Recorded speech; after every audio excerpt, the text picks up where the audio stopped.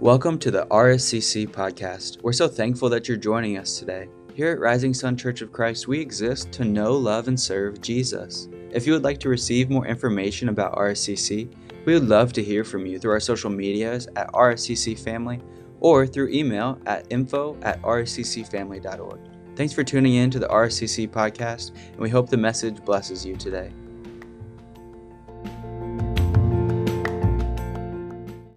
Well, good morning. I hope you're having a good day. Growing up in Rising Sun, there was something that most of us did, at least in my generation. I don't think it really happens much anymore. Maybe it didn't happen much before me, but I know in my generation, this was a rite of passage. I remember when all of us started driving, we would just get in the car and drive. No plan, just driving. Now, gas was much cheaper back then, so driving for no reason really wasn't that big of a deal, but we would just get in the car and go. And often, admittedly, the goal was to drive out in the country and see if we could get lost. That's what we wanted to do. Just try to get lost. I don't know if any of you ever did that, but we did it all the time. We would just drive out, try to get lost. And if you go out far enough, the roads start to change, right? Obviously, the lines go away, but there's more changes than that.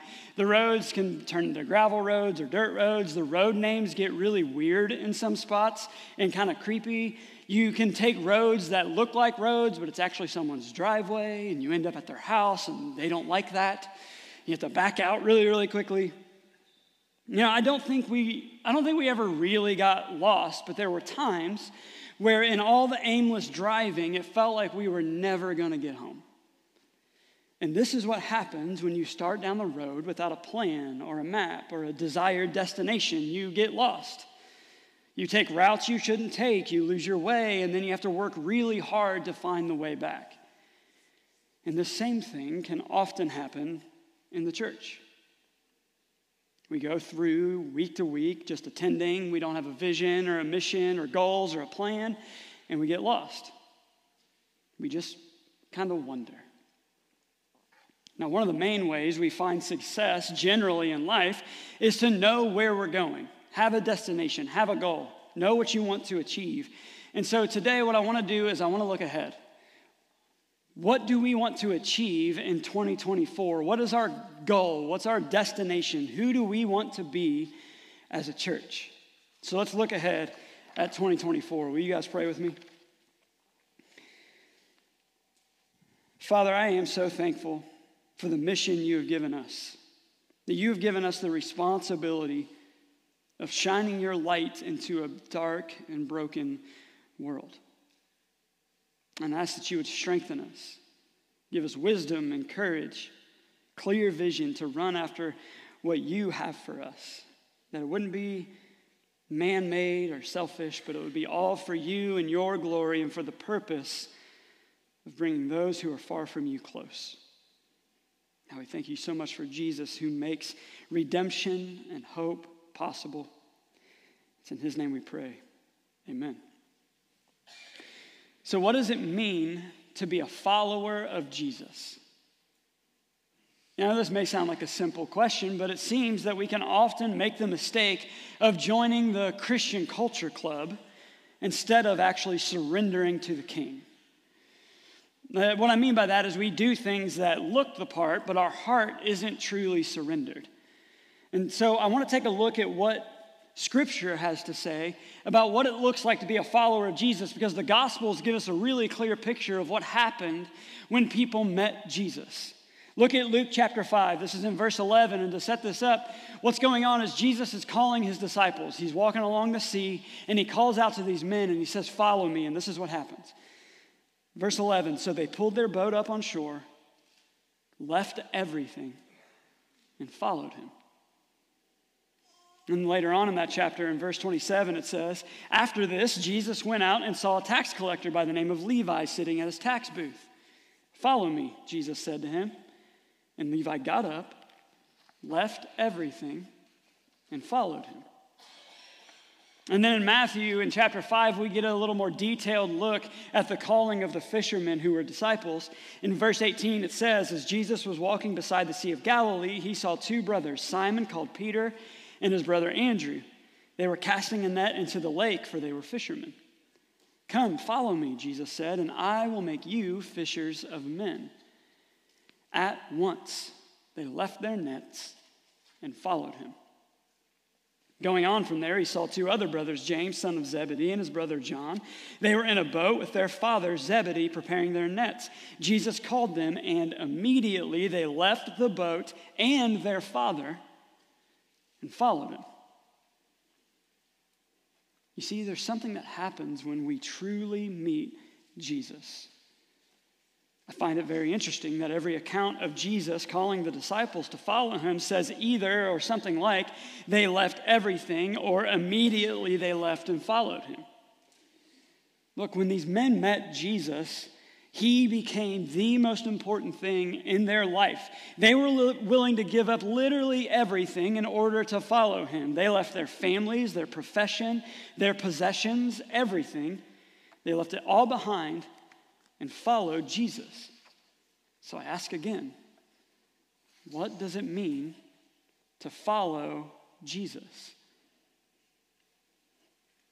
When we look ahead to where we're going as a church, this is the question we have to answer first.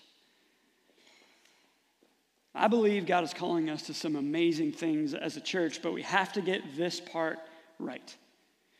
All of us who call ourselves believers have to understand what it means to follow Jesus. Is he first? Is he in and over everything? Is his glory your desire? Is he Lord of your whole life? I talked about this a little bit earlier this year, but I think it's a good time to revisit it. Oftentimes, we see Jesus as one of many circles in our Venn diagram. It can often look like this. We have work and friends and family, school, sports, and Jesus, circles.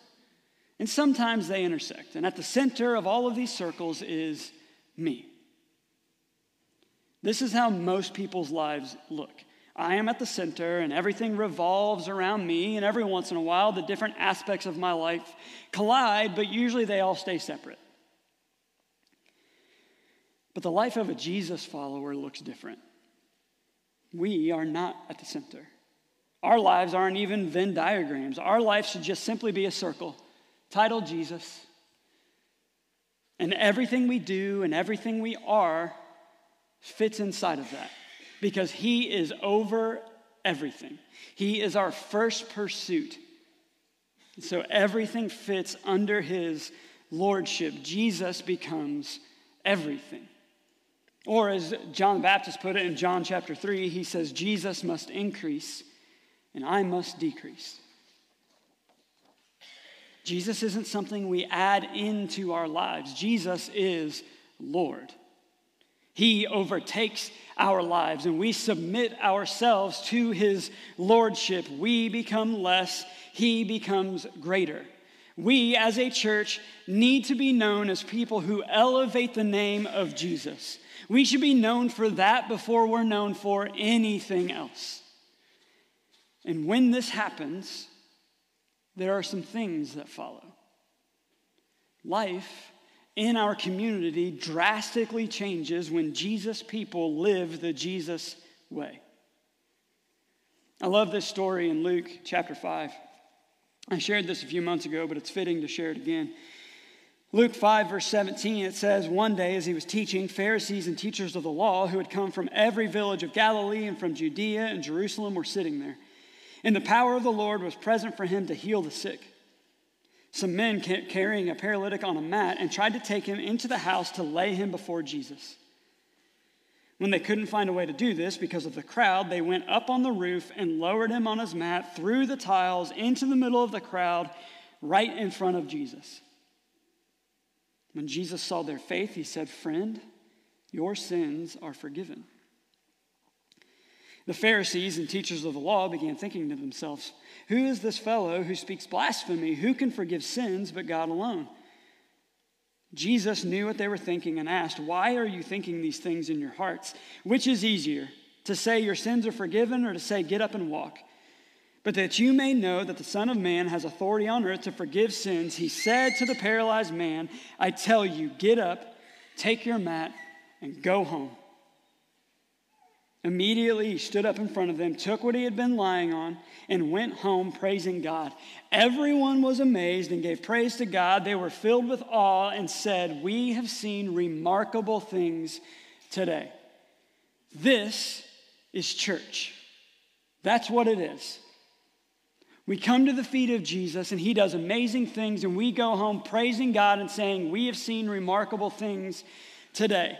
And the friends in this story knew that Jesus could heal the paralyzed man, and they were willing to tear the roof off of a stranger's house in order to make sure their friend met Jesus. What are you willing to do? I want to share with you what I believe God is calling us to as a church, but you need to understand that in order to achieve any of it, we have to first, like I said, elevate Jesus. We have to invite people in like these guys did. And we together have to commit to the mission. We have to commit to the mission. I want to try something here to help you understand how important a personal invite is. So I'm going to take a little bit of a risk. I'm going to ask you some questions, and just by a show of hands. How many of you are here because you saw an ad on Facebook or something and you decided to come check it out? How many of you are attending this church because of that? Raise your hands. Yeah, there's a few. Not very many. It's really good that we do that. How many of you are here because a stranger knocked on the door or handed you a pamphlet and told you about it? Show of hands, anybody? Yeah. All right. Now, how many of you are here because a friend or a coworker or a family member personally invited you or your family to come to church? Yeah. Yeah, let's just do that. Right? That's what works. And it works all the time. Actually, statistically, it works 75% of the time. If you want to know the statistic about it, 75% of the time that a friend, family member, or coworker invites someone to church, the answer is yes. 75% of the time, 3 out of 4 times. Now, any given weekend here, there are roughly 300 people here on the weekend. If all of us invited one person and 75% of the time it was successful, there would be 525 people here next week. It's that simple. We have to invite people in. So we need to first elevate Jesus, make his name great. We become less, he becomes greater. We invite people in, and we have a 75% success rate, and it changes everything. And we commit to the mission. I looked into the 2020 census information for Rising Sun in Ohio County, and there are some things that we all need to understand about our community, because this is the mission. First, 15% of our community lives below the poverty line. Now, that stat doesn't tell us everything, because we know that in the schools there's a lot higher percentage who are on free and reduced lunch. So it's worse than that. But statistically, 15% of our community lives below the poverty line.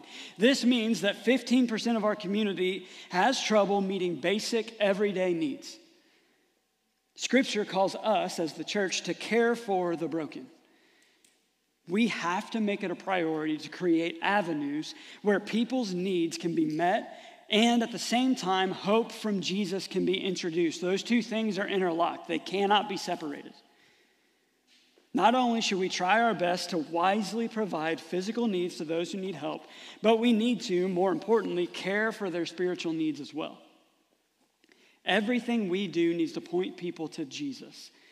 That's the whole point of the free store we have. That's the whole point. And one thing I'm really excited about in 2024 is that we are partnering with the Extension Office to develop a community garden right next to the free store. I love this project, and there's a lot to work out still, but it's going in the right direction. I'm so excited about this project for this reason.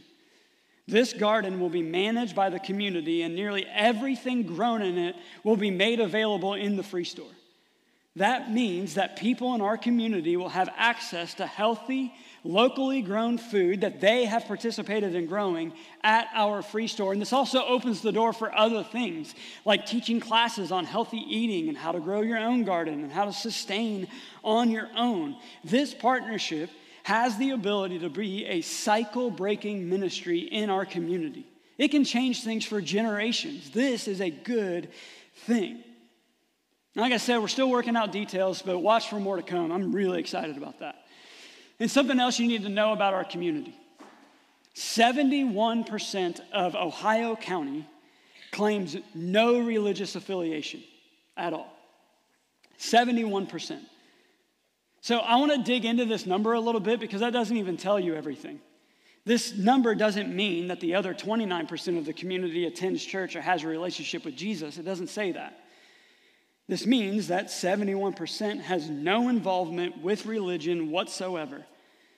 So then, when you look at the 29% left over, that number captures people who claim any religious affiliation at all.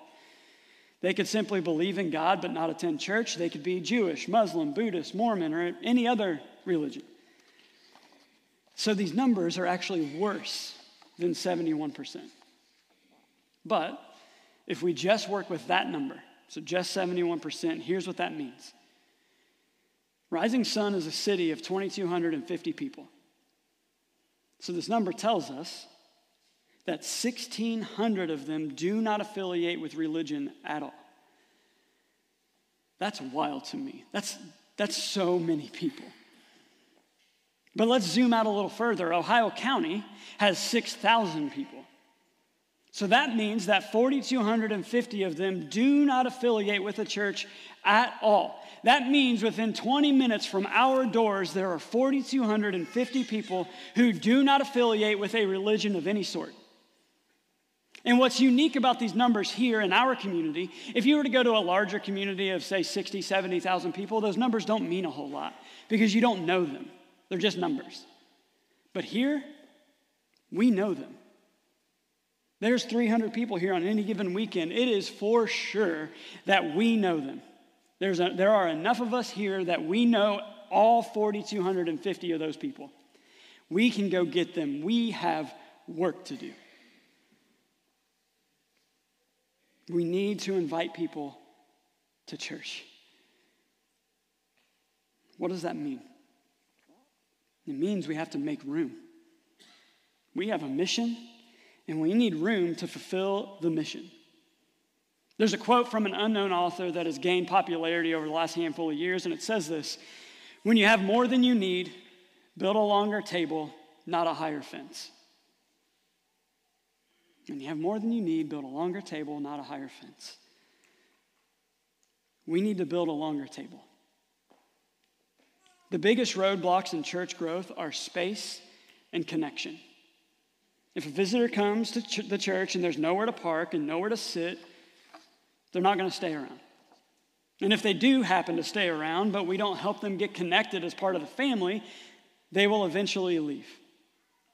So when we look at growing, we have to address both of these issues, space and connection.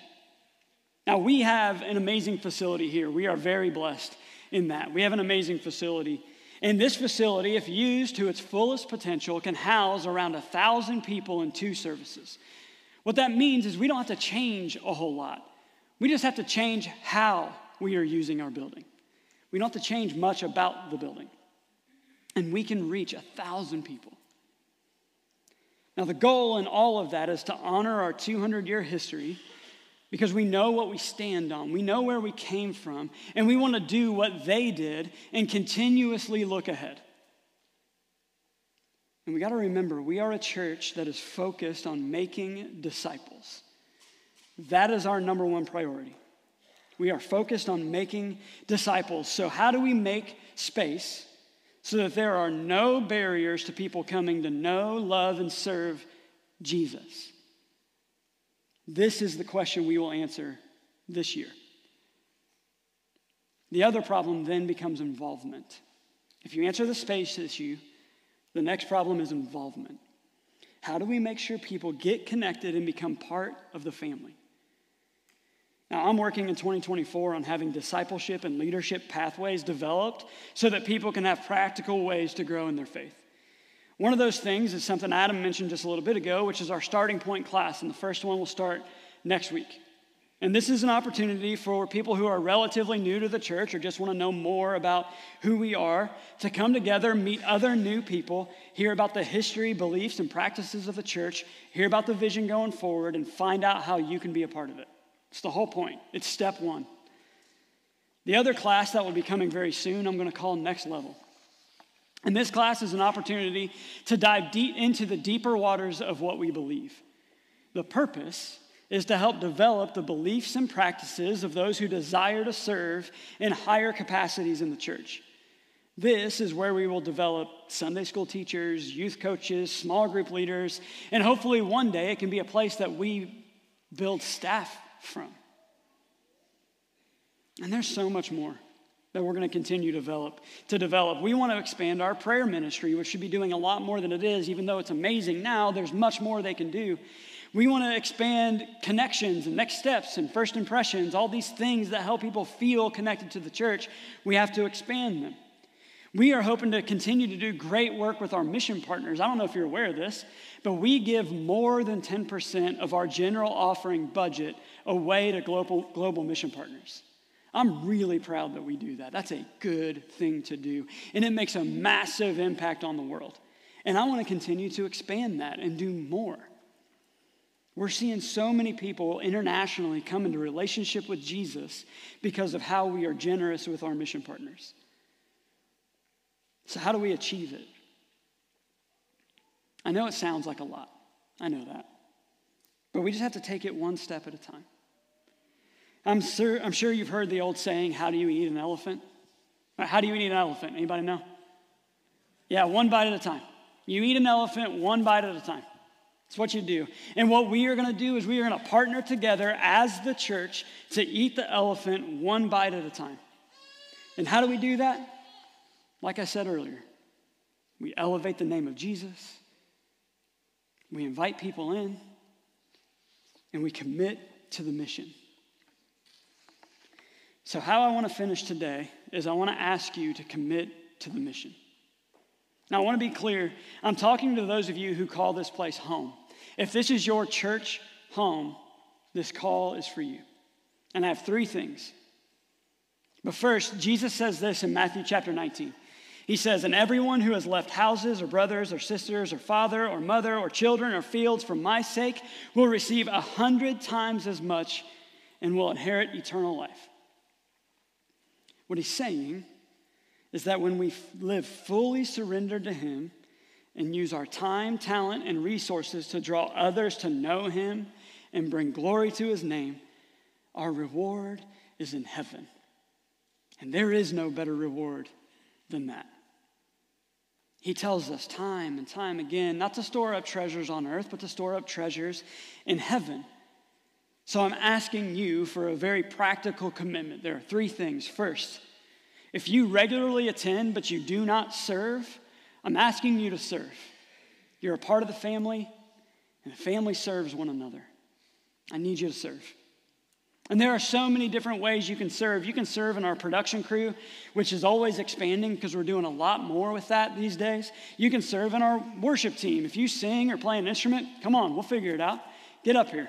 If you are passionate about anything, we will get you connected. But mostly where our biggest need is children's ministry. We need help. There is so much we want to do, but we need help in that area. Our children's team does a great job, but I want to make sure you know, if we grow much more, our children's ministry will be at capacity, and that's not because of space. We have plenty of space. It's because of volunteers. We currently only offer children's programming during this hour, and I would love to be able to expand that. I would love to be able to offer it during both services, and during Sunday school hour, especially if we're going to do leadership training classes in Sunday school hour. We're going to need children's ministry happening. I would love to be able to do that, but the only way is if you serve. We have to serve. And I want to even push it a little farther. If you do currently serve, but when you serve, you don't attend church, I want to ask you to change your rhythm. We have 2 services for a reason. And the reason is that you attend one and you serve one. So if you currently don't come to church on the weekends you serve, change your rhythm. Serve the service that you do not, or attend the service you do not serve. And I want to tell you, if you have a passion for something, but you don't know how to use it to serve, come talk to us. We'll figure it out. We'll connect you in a way that allows you to lean into what you're passionate and gifted in. If you desire to serve, but you don't really know where your gifting is, great. I'll take a willing spirit any day, and I will figure out how to get you to feel like you're living in your passion. We will get you going. We have to serve one another. Second, invite one person. For all of 2024, one person. Pray for them every day by name and invite them. If we do that, like I said earlier, there are about 300 of us. If everybody invites and we get 75% success rate, like the stats say, 525 people. Invite one person, each of us individually.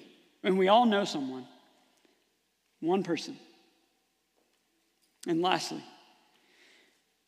the third commitment is give. Everything we do is only possible based on what you give.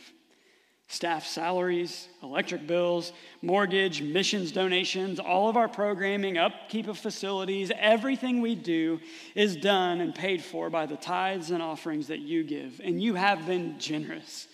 You have been. And I'm so thankful for how you give. But I'm asking everyone to commit just a little deeper. And I want to be clear, this isn't a capital campaign. I'm not taking a loan out and then we have to pay it off. We're not trying to achieve some building goal or something like that. I'm simply asking, look at the mission, commit a little deeper. And here's what I want that to look like. I am asking that everyone who currently gives to the church would increase their giving by 1%. Just 1%. And if you want to know what that looks like, I'm going to use a round number because it makes it easy to do math. If you have an average family income of $50,000 a year and you give 1% more a year, that is $500 for the year. That's $42 a month. And if you do that, here's what happens. I'll tell you the result. We've been having, like I said, about 300 people attend on the weekend, which translates to somewhere in the realm of 100 individual tithes and offerings.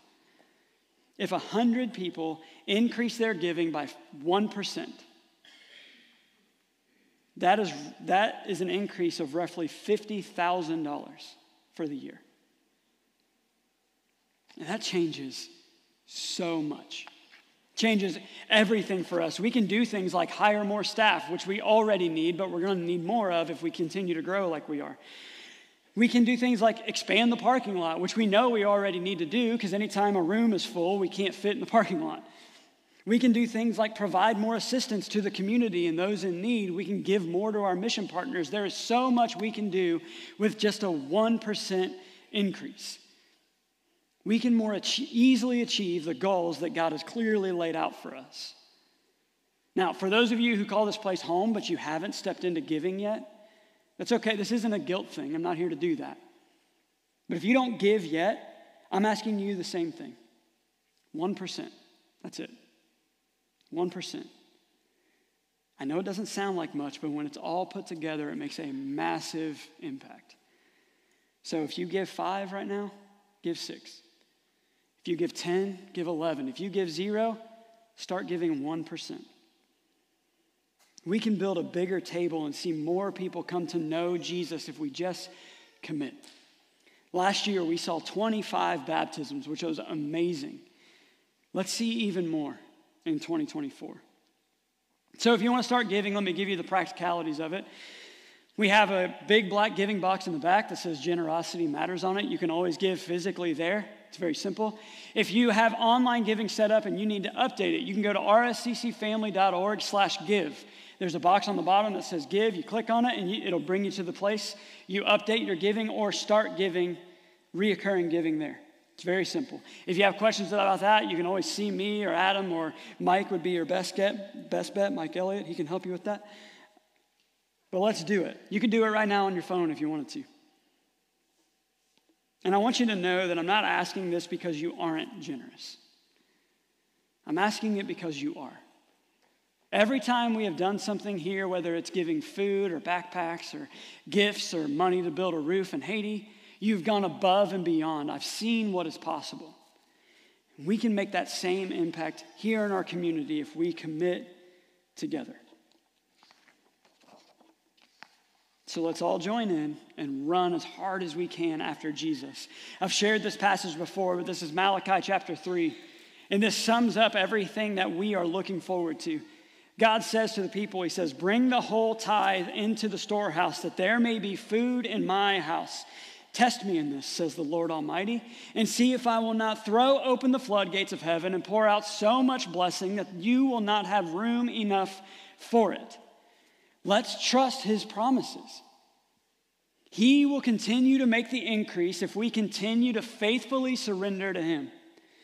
Remember, our God is good and he is faithful. He has been faithful every time.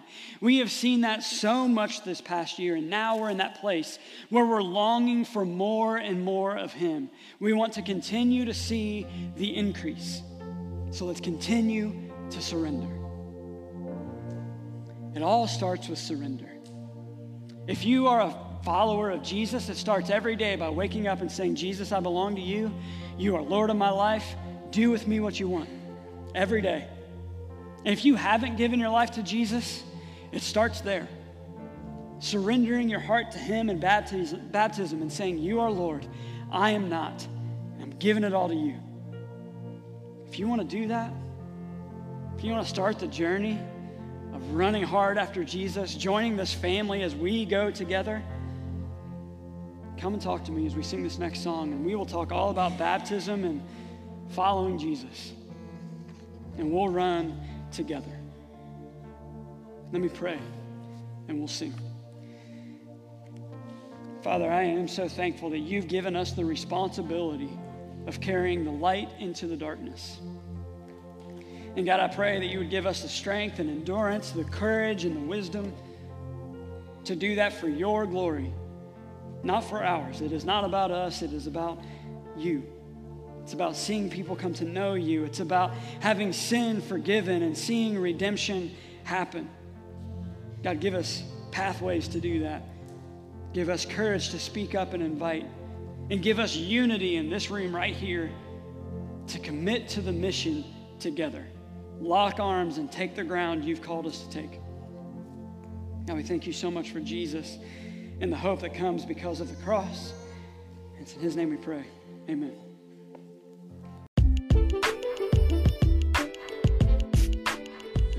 Hey, thanks for tuning in to the RSCC podcast today. We hope you enjoyed the message. If you have any further questions or you just want to know more about what RSCC has going on, you can reach out through our email at info@rsccfamily.org. We would love to see you in person soon. We have services that happen every Sunday at 8:30 and at 10:45, and you're always welcome. Thanks for tuning in, and we'll see you next time.